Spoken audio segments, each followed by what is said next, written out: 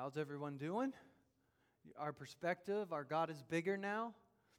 I hope He's bigger because we're going to have a conversation today that might be a little difficult for us to hear. Anybody surprised by that? We've been in a series actually of the hard things, like trying to take some of the things that Jesus said in the Scripture and really wrestle with them. But again, thank you for your participation this last week with our Royal Family Kids Camp. Great week.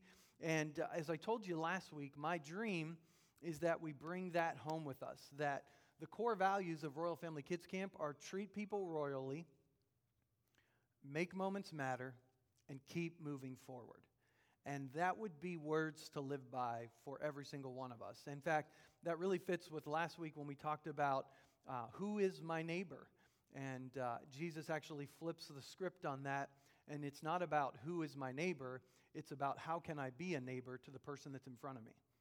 So we like to draw lines. In fact, today's sermon is called, Where Can I Draw the Line? Where can I draw the line? Because that's really what we want to know.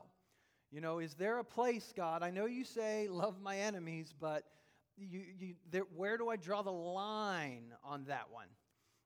And I know that today you're going to want me to give you this clear-cut line, but I'm not going to really be able to do that. And the reason for that is as we start talking through some of these things, we're all in different places when it comes to the topic that we're going to talk about today. But as we've gone through this series, we've talked about not so much our goal as believers is not about trying to get into heaven. It's trying to get heaven to us. And if we get heaven to us, we'll get into heaven. Because if we learn here on earth to live in the kingdom of God in such a way that heaven appears here on earth, Jesus said, the kingdom of heaven is at hand. That's not just miracles and power gifts. That's relational as well. That's doing things in community together and putting God on display. All throughout this book, God wanted people not just to declare His message, but to be His message, to demonstrate it. He took a people, the nation of Israel, and He put them in the promised land. He put them in the literal center of the earth at that time period, and He put them on display. Show them what I'm like.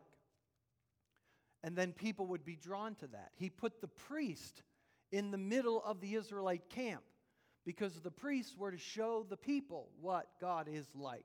And then as a people, they were to show the world what God is like. He has not changed. And yes, we declare the message. Jesus said, go, as you go, heal the sick. Demonstrate the kingdom, and then tell them about the kingdom. And we like to tell about the kingdom, but we don't always necessarily like to display the kingdom, especially when it comes to relational type of issues. But when it comes to this idea of revival in our land, we pray for revival. We pray and we worship and we make declarations and we're like, yes. And I'm like, yes, that's one arm of this thing. The other arm is how we treat other people. You can pray and you can declare and you can do all of this that you want to do, but if the church is not walking in unity, there's no revival coming. When God says, love God with all your heart, and equally as important, this horizontal, love your neighbor who is like yourself. This is what we really need to wrestle with in our lives because we want to put Him on display. We talked last week about this idea of illusory superiority, where we tend to justify our behavior. That's what the teacher of the expert in the law was trying to do. Okay, you say I should love my neighbor. Well, then who, wanting to justify himself, who is my neighbor? And we're going to do it again today with this idea of where we draw the line. But remember last week we talked about we're not going to ask who's my neighbor. I'm just going to be a neighbor. And I want my heart to be filled with splachnizomai. Remember? Splachnizomai. We want to be filled with the compassion of God. And there's only a few times in Scripture that word compassion, literally meaning compassion from the bowels. And that's weird for us because when we think of bowels, we don't think the same as a Hebrew thinks. For a Hebrew, that just means your gut, your inner man. I just feel it in my gut. That type of concept is what they're literally saying. That type of compassion that moves us. And in Scripture, it is only used of Jesus, or Jesus uses it to illustrate in his parable. So the Samaritan, last week in the parable, was moved with compassion so deep that he had to act in an unnatural way. The Samaritan had to stop for someone that he normally wouldn't stop with because he was so moved by splachnizomai. And the only way you can get that is from the love of God. As the love of God fills our lives, that's the overflow. Okay, so what I'm saying, this idea of being a neighbor is not cough suppressant. Okay, I gotta be a neighbor. No, what we need to be is so filled with the love of God that it overflows out of our lives and it moves us from a gut level that says, I have to do something. I cannot just sit by and let that happen. I have to move, even if that person is my enemy. So in Matthew chapter 18, this is where we're going to go. If you have your Bible, you can turn to Matthew 18, or you can use the scripture on the screen. Where can I draw the line? Because in Matthew chapter 18, Jesus is talking about forgiveness and reconciliation. And in this room today, there are so many levels of this. There are people in the room who someone has said something that maybe to you that hurt you, or they talked about you behind your back and hurt you, and so you maybe got offended by that, and there's this light level of offense. But I also know that there are people in the room on the opposite end of that spectrum that have been victims of abuse, whether that be verbal or physical or sexual, whether it be by a parent or a spouse. And so there's this broad range. When we start talking about forgiveness and reconciliation, there's such a broad range here. And so I want to be careful that you understand those layers, because I cannot give you this definitive step-by-step in every scenario way that you have to live. Sometimes you have to wrestle with someone, whether that be a counselor or a pastor or a friend who's a follower of Christ. You have to wrestle, how do I make this work in my one-on-one situation? Like, help me process this, especially when it comes to things on this end of the spectrum. Now, if someone said something about you behind your back, or someone posted something on Facebook that you took wrong, that's on this side of the spectrum, and we all need to just let it go, okay? But on this side, there's sometimes some things that have really got to be dealt with in our own hearts before we can process that through. So if you don't have anyone else to talk to, I'm always available, and I'd love to walk with you. I don't have all the answers, but together maybe we can process what to do in your situation. But I want all of us to wrestle with the words of Jesus here in Matthew chapter 18, because these are some hard words to wrestle with. And the discourse that's here in this chapter is not random. It's not like Jesus is got 4 different topics. There's a thread that runs through Matthew chapter 18, and the chapter starts by talking about this childlike faith. And Jesus is saying, if you want to enter the kingdom, you got to become childlike, and then we don't want to cause children to stumble, and not just necessarily meaning children, but people who are young in the faith. We don't want to be like the Pharisees, that we're putting all kinds of demands on people but not helping them carry that. I mean, that'd be like taking an infant and saying, make your supper. No, we might want to train them how to do that, and we want them to learn to make their own food, and so we take them through a process. We don't put the demand on them and then walk away from an infant or from a toddler. We train them, and in the same way, when people come to faith, sometimes we just want to throw all kinds of demands on them. You got to do this, and you got to do that, and you got to do this, and you got to do that, and we don't walk through life with them and help them carry those. I'm not saying those commands aren't true. I mean, yeah, you can back them up with Scripture, but if you're not willing to walk, don't give them the command. If you're not willing to put your arm around someone and do life with them and help them carry that command, and I know we're like, oh, but then they'll go to hell. Individual sin, there's just no easy way to say this, because every one of us in this room, we have sin in our lives. Everyone. It's covered by the blood of Jesus. Now, we're working out our salvation, and we're becoming more like Him every day, but if one sin is going to keep me out of heaven, I don't have a chance. I don't. Now, I can't look at my life and say, once I know that something's wrong, I can't rationalize and say, well, I know the Bible says that, but I'm going to do it anyway. That's different than I didn't know. And I feel like we put all these demands on people, but we don't have time to help you. You just figure it out. No one helped me. I know, we're already getting deep, and we went crazy fast, but I'll try to slow down. So Jesus then tells about the shepherd who leaves the 99 to go after the one. So he's starting to reveal the compassion, the love that's in the Father's heart. I am going to leave the value of the one. God values the one. And the crazy thing is he values you. But the weird thing is, he values your enemy too. And so we have to know how to navigate this moment. And then in the middle of the chapter, we're going to pick up in verse 15. If your brother or sister sins, or sins against you, literally, go and point out their fault just between the two of you. If they listen to you, you've won them over. Verse 16, but if they will not listen, take one or two others along, so that every matter may be established by the testimony of 2 or 3 witnesses. Now, we like to make this a pattern in the body of Christ, and it's a good pattern, but Jesus isn't saying it always has to be one-on-one. Jesus is saying keep the circle small.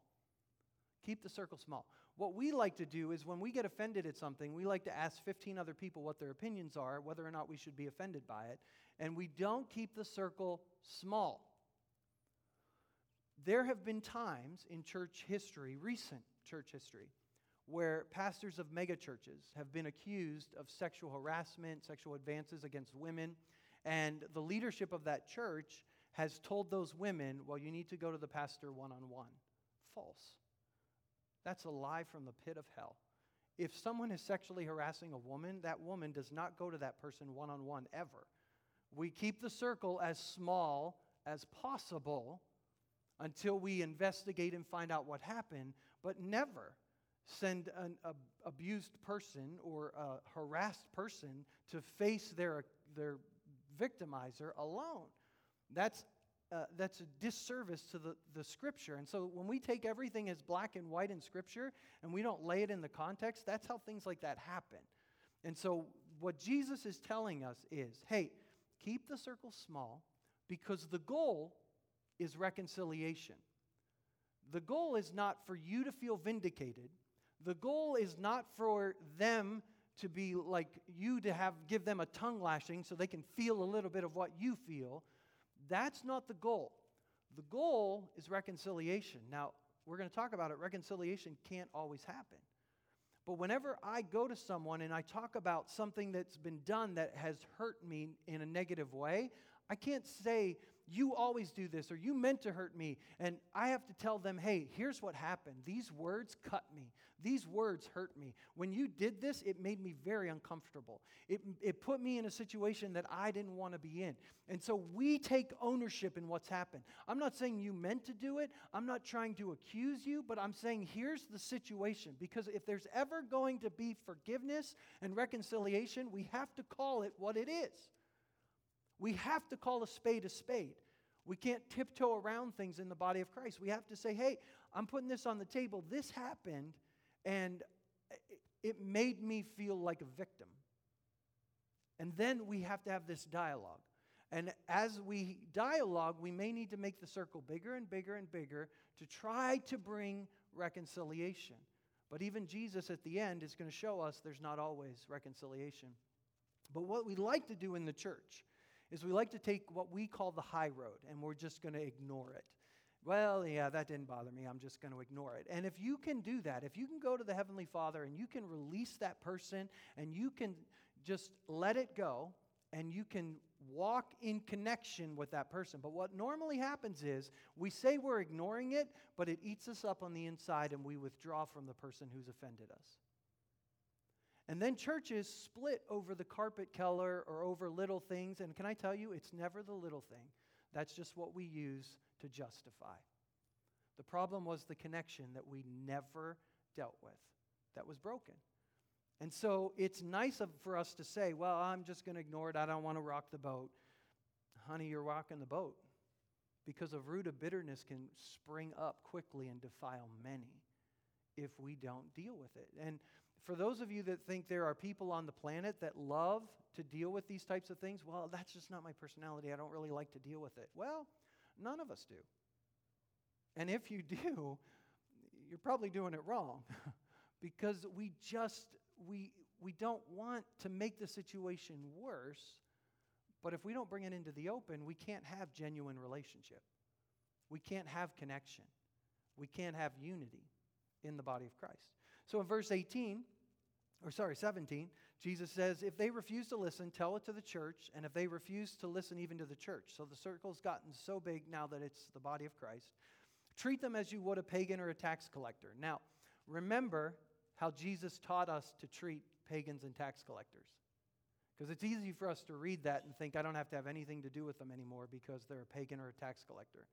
That's not what Jesus taught. If you want to listen to last week's sermon, you can put that in perspective. So verse 18, truly I tell you, whatever you bind on earth will be bound in heaven, whatever you loose on earth will be loosed in heaven. And as Pentecostals, we've liked to hijack this verse. And what we like to do is we like to bind and loose principalities and powers and spirits, and we're releasing the kingdom of God over situations. And I'm not going to say Scripture doesn't speak to that, but Jesus isn't talking about that here.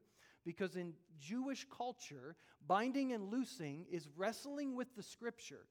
Okay, the Scripture says this, the Scripture says this. Okay, we have a situation going on, and well, this Scripture applies, and this Scripture applies, and this Scripture, and the community wrestles with all of those things, and then they, as a community, make a determination.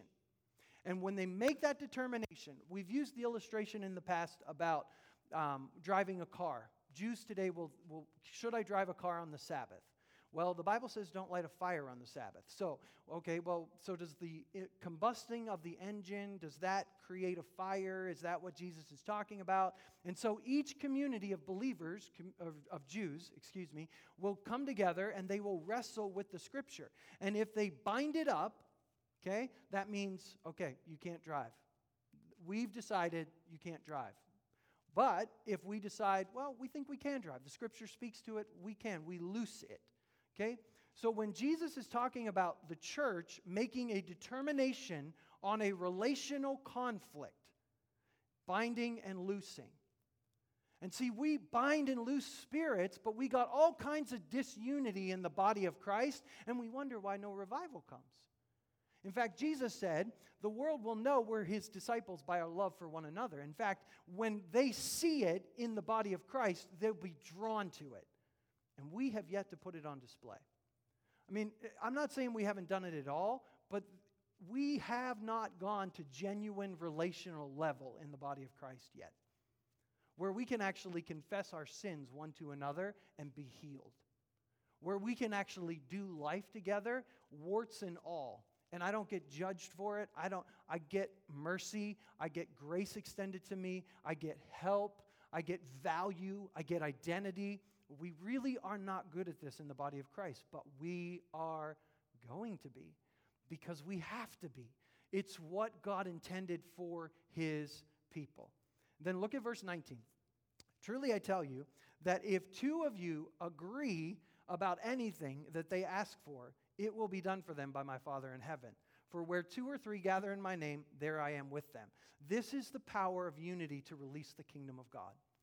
When we come to this place of genuine, and you can't take this out of Scripture and just think, well, okay, if we all agree on this one point right here, then it'll be done because we agreed on it. No, when we learn to live in this type of connection that's just been described, then we get to do it. But we like to say, verse 20, well, as long as we're gathered in this church service and we sing songs and we pray, but we don't have unity, we don't have agreement, we haven't come together. You cannot take verse 19 and 20 out of the context of all of Matthew 18 and think it's just going to work.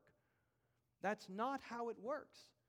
This is all about coming together in community in such a way of genuineness and openness and just vulnerability with one another that the body of Christ is put on display for a world that's watching.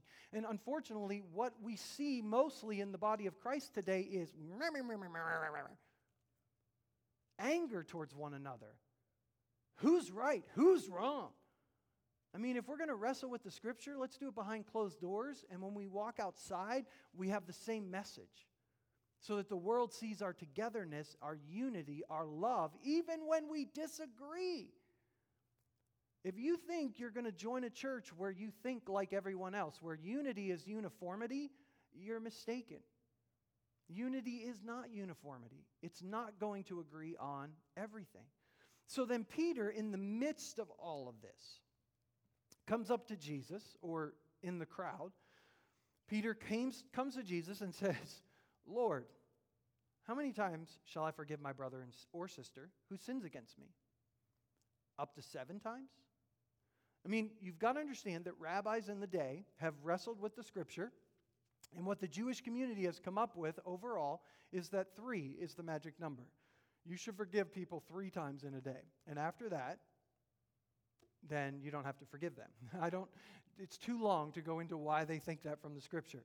So Peter, for whatever reason, is either asking a genuine question in response to what Jesus is teaching, because what he has just taught them is like mind-blowing, or he's trying to justify himself a little bit, because some scholars even think that Peter's talking about his brother Andrew. My brother, how many times do I have to forgive this guy because he's not getting it right? And so Peter thinks in some way that he's being generous, because obviously Jesus' teachings always go farther than everyone else's. So maybe up to 7 times. Some scholars actually believe this is taking place during the Jewish New Year, Rosh Hashanah. Like Rosh Hashanah happens, and then there's 10 days until Yom Kippur, where the Day of Atonement is. And what they do during that 10 days is deal with all their relational conflict. If you have any, because they don't want to come to the Day of Atonement and have any aught against any brother or sister at all. So they actually spend 10 days in fasting and prayer to make sure that when they come to the Day of Atonement, that they're clean in their horizontal relationships. And in the body of Christ, we don't even come close to that. We're super flippant with some of the words Jesus is about to talk about. And so Jesus answers in verse number 22, I tell you, not 7 times, but this translation says 77 times. Jesus would have spoken more than likely in Hebrew, and so the scriptures were written in Greek. So that's why sometimes when Jesus teaches, they have to translate the Hebrew that he spoke into the Greek written form so people can read it. And so when Jesus utters this phrase, 70 times 7 in Hebrew, every Hebrew around that knows the law, the prophets, and the writings is going to say, where does that appear in the Scripture? It's always in the text. It's so important that we know the Bible, because every time a phrase is used in the Bible, it's meant to be tied together with another phrase. We talked about this with love your neighbor, love God, love your neighbor. Same Hebrew phrase connected together. There's only one time this phrase is used in all of the Scripture, other than here. So it's hard to think Jesus wasn't referring back to Genesis chapter 4. In Genesis chapter 4, there's a verse in 23-24 where Lamech says to his wives, hear my words, I have killed a man for wounding me, a young man for injuring me. If Cain is avenged 7 times, then Lamech 77 times, 70 times 7. So the story is Cain killed Abel, and because of that, Hebrew law would allow someone to kill Cain, and so he doesn't want to be this wanderer to be killed, so God puts a mark on Cain, and if anybody kills Cain, he's going to be avenged 7 times. Now, Cain's line is given to us here in Genesis chapter 4, and the last person we get in the genealogy of Cain is Lamech. And what is being showed to us is the downward spiral of human nature where one brother kills another. So now we've gone from Cain killing Abel all the way down to Lamech, where Lamech is absolutely proud of the fact that he has killed someone just for wounding him. He has killed someone just for a slight injury, a young person. And he's proud of that fact, and he declares, if Cain is avenged 7 times, me 70 times 7. And Jesus brings them into this story and says, you know what? The type of forgiveness that I'm asking of you is this type of forgiveness, but I'm going to flip the script. You're going to have to forgive in the face of this kind of evil, and instead of it going 70 times 7 in that direction, we're going against the tide, and we're going to offer forgiveness 70 times 7. Not vengeance, forgiveness. And in that moment, the gasp, in fact, when Luke tells this, in Luke's version, the next phrase out of the disciples' mouth is, Lord, increase our faith. Because that's impossible. You think raising the dead is hard. You want us, in the face of that kind of evil, you want us to... And Jesus doesn't even pause. In Matthew's version, he just goes right into a story. Because it's like, I'm not going to give them a chance to process. Here we go. So we're going to pick up in 23, chapter 18. Therefore, the kingdom of heaven is like a king who wanted to settle accounts with his servants. As he began the settlement, a man who owed him 10,000 bags of gold was brought to him. Since he was not able to pay, the master ordered that he and his wife and his children and all that he had be sold to repay the debt. At this, the servant fell on his knees before him. Be patient with me, he begged, and I will pay back everything. Verse 27, the servant's master took splachnitzomai on him, compassion from the gut. He took pity on him, canceled the debt, and let him go. But when the servant went out, he found one of his fellow servants who owed him 100 silver coins. He grabbed him and began to choke him. Pay back what you owe me, he demanded. His fellow servant fell to his knees and begged him, be patient with me, I will pay it back. But he refused.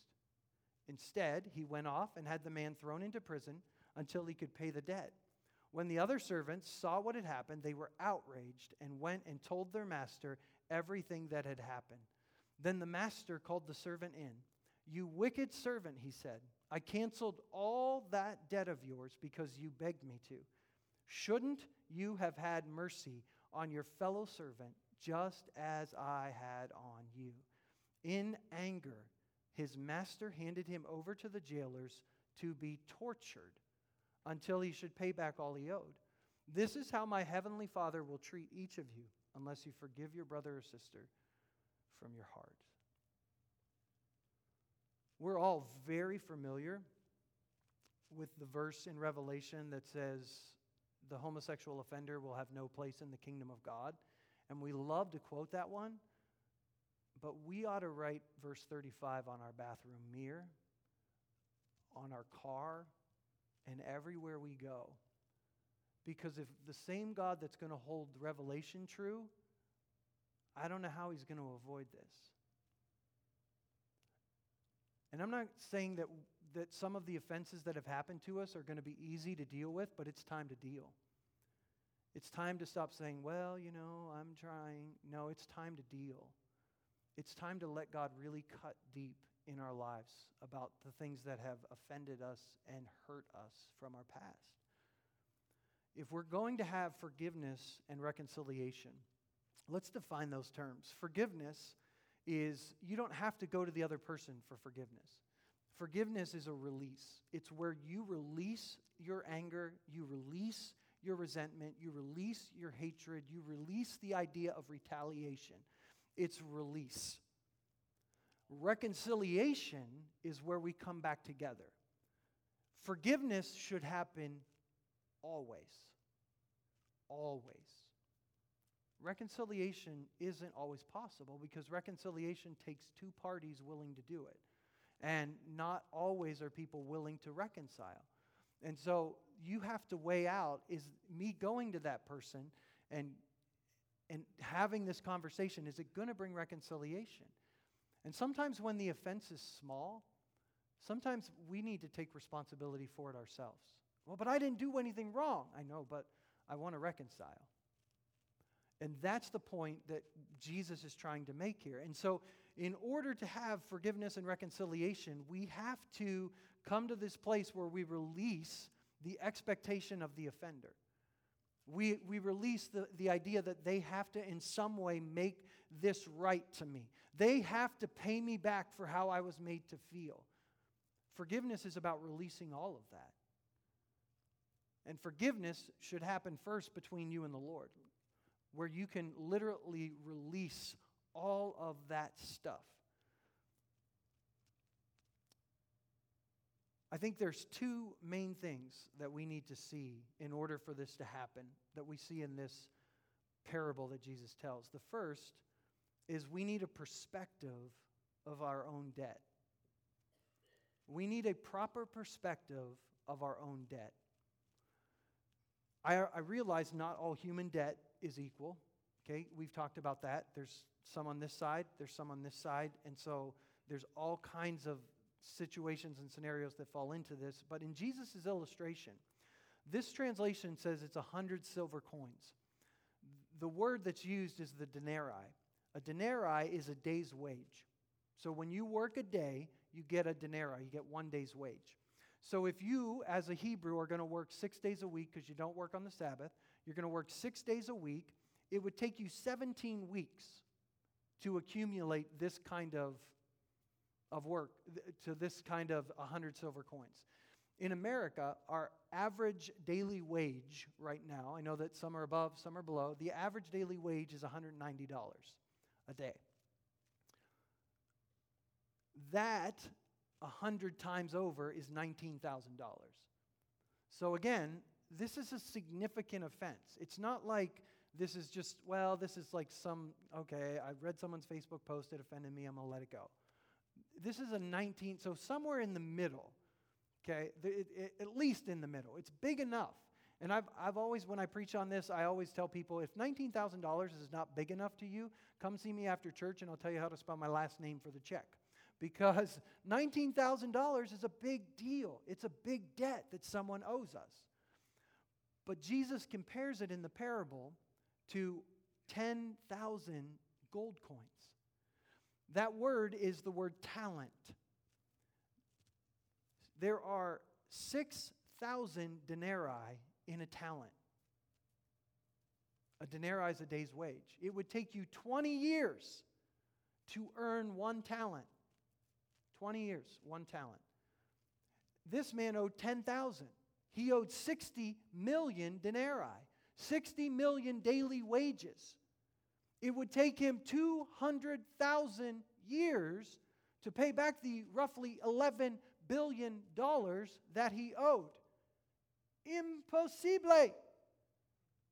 Not possible.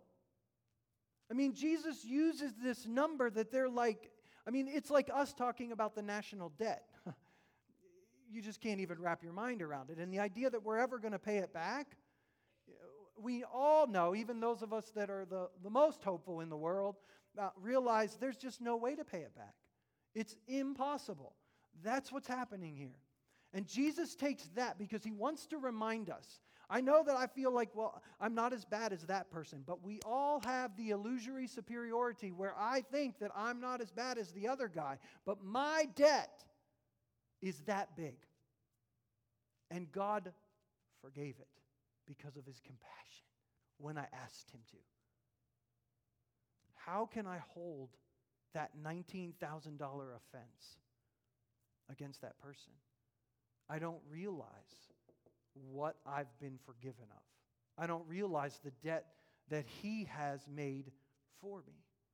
See, in Colossians 3:13, it says, bear with each other, forgive one another. If any of you has a grievance against someone, forgive as the Lord forgave you. Forgive as the Lord forgave you. So unless someone accumulates over $11 billion of a debt offense towards you, forgiveness always has to happen.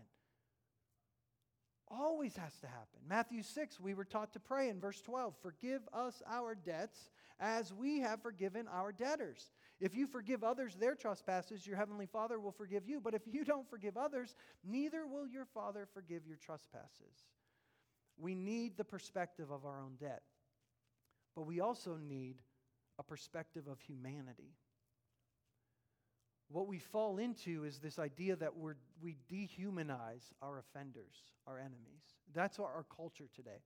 It's easy for us to call people names and spout off about politicians or U.S. women's soccer players or other people that we disagree with and use terrible words to describe them because we disagree with them.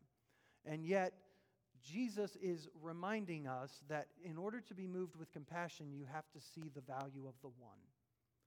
Never allow anyone to be dehumanized in your eyes. Even the worst offender on the planet has value in the face of our Creator. That does not mean there should not be consequences. It does not mean that we should reconcile with everyone. We can't always. But forgiveness, always. I cannot hold against anyone because of the debt I was forgiven of. So we're not talking about avoiding responsibility, or please do not walk out of here and think you should reconcile with every person in your life. I guarantee you that some of you are not in a place where you should reconcile every relationship in your life. That's a process that has to take, and it has to take two parties willing to do that. But Jesus says there needs to be an acknowledgement of the wrong, but there needs to also be a recognition of the humanity. And when we come to this idea of forgiveness, we're releasing so that reconciliation, reconnection could be possible. When it comes to forgiveness, there's a cost because there's a debt. The debt can't just be forgiven. I mean, I know in our political culture, we like to just think the debt can just be forgiven. But somebody has to pay the cost. It can't just be forgiven. And it's the same. I mean, our $11 billion debt, God just couldn't say, oh, yeah, it's gone. There had to be a cost. And Jesus stepped into that picture willingly, and he took that cost for every single one of us. And so I know when his words come to us and say, you have to forgive that person who wronged you, that's a cost. And the debt might be $20. It might be $19,000. It might be $100,000. It could be up to $1 million. And as the forgiver, as the releaser, I'm the one that has to bear the cost. That doesn't seem fair, does it? I mean, I had to be hurt. And now I have to absorb the cost. But Jesus' parable shows us there's a cost either way. Because if you hold on to it and you don't absorb the cost and release, if you hold on to it, you're going to come to a place, literally a prison, where you're tortured. There's a cost either way. And there needs to be a death. And not the death of our offenders, our own death, where we're willing to lay our lives down and say, Father, forgive them, for they don't know what they're doing. They're deceived. Oh, I know, these are the hardest words in the world to think we would utter towards someone who has wronged us. But it's often been told that bitterness is like drinking poison and waiting for the other person to die. It just doesn't happen. And so we justify our withdrawal. And yes, there are times that we can't reconcile with people, but I think there's also times where we justify not being reconciled to people, and that's not okay. It's just because we're unwilling to pay the cost. And Jesus teaches the way out of the torment, just offering mercy, just being willing to pay the cost. In Luke chapter 6, Jesus says these words, "Do not judge, and you will not be judged. Do not condemn, and you will not be condemned. Forgive, and you will be forgiven. Give, and it will be given to you. And then a good measure, pressed down, shaken together, running over, getting as much in there as we can, will be put back into your lap. For the measure you give will be the measure you get back." And we mistakenly put that with just the last phrase of the verse before. And we say, if you give, God will give back to you. Yes, it's true. If you forgive, God will forgive back to you. The same measure that you use, God measures back. This is why it's so important to release. And I don't understand why these words don't keep us awake at night. Because they should. I can't hold on to these offenses. This should be at the top of my prayer list. If I see someone in this community or in my family, or I think about someone and there's like this on the inside of me, that person needs to be on the top of my prayer list to be released every single day. Every single day. I'm going to release every day. And one of these days, there's not going to be an until there is, I'm going to release every single day. Because I'm going to fight for the type of unity that's going to put God on display on this earth. Jesus also taught us in Matthew that if you are at the altar, and the altar would be in Jerusalem, where you're giving a gift, a sacrifice, and he's teaching in Galilee, which is a 2 days journey to the north.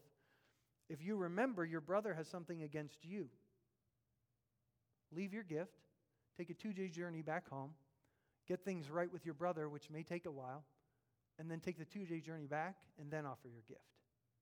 This is so important.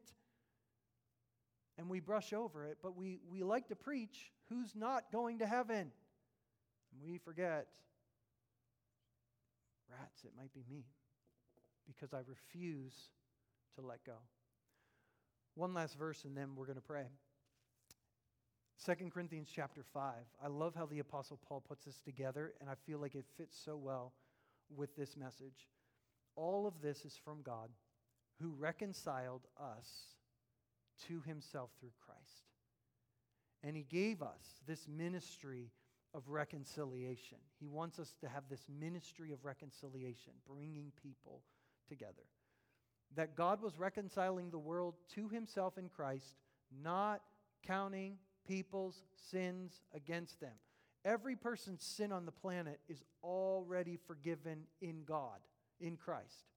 Now, that doesn't mean everyone's reconciled, because what do you got to do to reconcile? You got to come to him and ask. But everyone's sin is done. It's cared for. It's totally wiped away. But you've got to come to God and reconcile. And how you do that is by admitting you've done wrong and asking him to forgive your debt. That's reconciliation.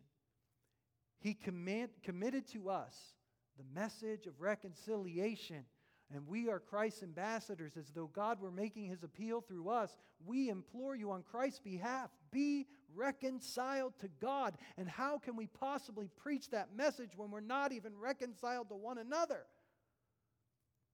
We've got to put the message on display. Preach it, yes. Live it more. Be reconciled to God and one another.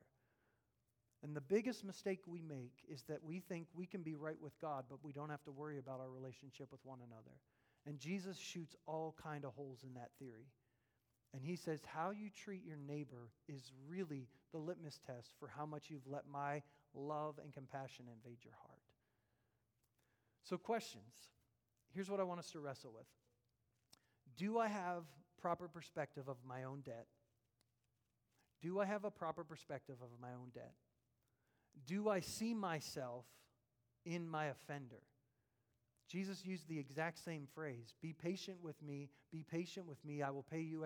I will pay you. Do I see myself in my offender? Because I'm just like them. Am I growing in the compassion of my Father? Then it gets a little more personal. Who do I need to forgive? Who do I need to release? And where can I strive toward reconciliation? Where can I strive toward reconciliation? Maybe it's with God. Maybe your offense isn't towards another person. Maybe it's toward God. And that's your first place that you need to reconcile. And then how do I reconcile with that other person? So with those questions in our mind, let's pray. Father, we admit today that we want to draw lines. We want to place limits on our forgiveness. It seems wrong to let people get away with things. And yet in this parable, it reminds us that it seems like you did that to us. God, I know that I'm not even fully aware of all the sin that is currently in my life right now. I know there are things I'm aware of, things that I'm struggling with, and things that I'm working on, but there's probably more that I'm not aware of yet than I am aware of. And so, God, I need a proper perspective of my debt. That's what we need, Lord. Holy Spirit, give us that perspective. Forgive us for dehumanizing the people around us, the people that have offended us or hurt us. Forgive us for not seeing them through your eyes as your son, as your daughter, for allowing the offense to become greater in our eyes than you. Your word says that you are able to sympathize with us in everything. And I know that you took a penalty far greater than anything any of us will ever face in this life. You emptied yourself. You humbled yourself. You never committed any sin, and yet you chose to come to this earth and to take every single one of our debts so that it could be forgiven. We know that we need your compassion and your love to so fill our hearts so that we're willing to do the same. So that we're willing to release those who have wronged us, those who have hurt us. Father, I pray give strength today, especially to those in this room, God, where the offenses are so great. And the idea of forgiveness seems so insurmountable. Father, give grace to begin to release right now. To begin to release. To begin to let go. Begin to put your compassion in their hearts. To even begin to humanize that person again. Father, I pray give great wisdom to us to know how to work towards reconciliation, to know when it's not the right time to be reconciled. God, to know that we're not supposed to put ourselves back into that situation like the woman in the sexual harassment to go before her abuser. God, help us to know how to walk out reconciliation. But forgive us for the times that we have held on to things that we should have more easily let go of. And in our righteous indignation have caused rifts in your body. Holy Spirit, I pray this week, grip our hearts with this message. That our hearts literally would begin to burst. That we would act in unnatural ways to show your love, to show your mercy, and to show your compassion to those who don't deserve it. Because that's what you did for us.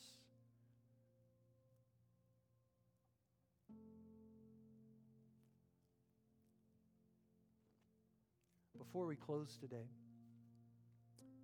as your head is bowed, your eyes are closed, I'm not going to pick at any scabs of forgiveness or reconciliation. I'm going to trust that the Holy Spirit's going to work that message into your heart. Please hear me today that my desire is not to make your situation harder, but it's to show you the true path of freedom. But I do want to ask, if you're in this room and you're not reconciled to God. And today you want to say, I want to be reconciled to God. I want to admit that I have a debt that I can't pay. But I believe He paid my debt. And I want to ask Him to forgive that debt. And I want to commit to live in His kingdom with that kind of love, with that kind of passion, with that kind of right living. And I want to get into His Word, and I want to follow Him. I know it's going to be hard, and I know it's going to be difficult, but I just don't think there's any other way. And if that's you and you say, Pastor Tom, I want to be reconciled to God, and I want to pray that today, would you just lift up your hand right where you are and say, I want to be reconciled. I want to come back to God. I want to live for Him.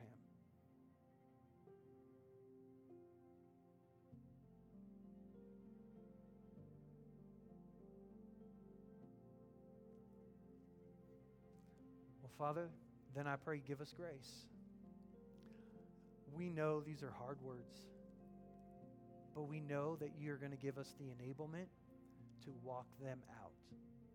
Holy Spirit, help us.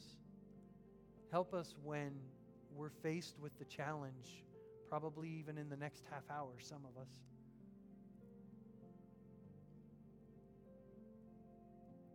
Holy Spirit, give us the strength to walk out these words and to put you on display. Thank you for the debt that you paid for each and every one of us. We love you, Lord. In Jesus' name, amen. Amen. I know that's a hard message, and I'm going to trust that God's going to work it into our heart all week and probably for the rest of our lives. And so thank you for being here today. Don't forget, there's a table in the back if you have offering that you want to give, or if you want to pick up a Connect card or any of the things that are out there, the schedules, the ministry registrations. And God bless you as you go today. Thanks for being here. We'll see you next week.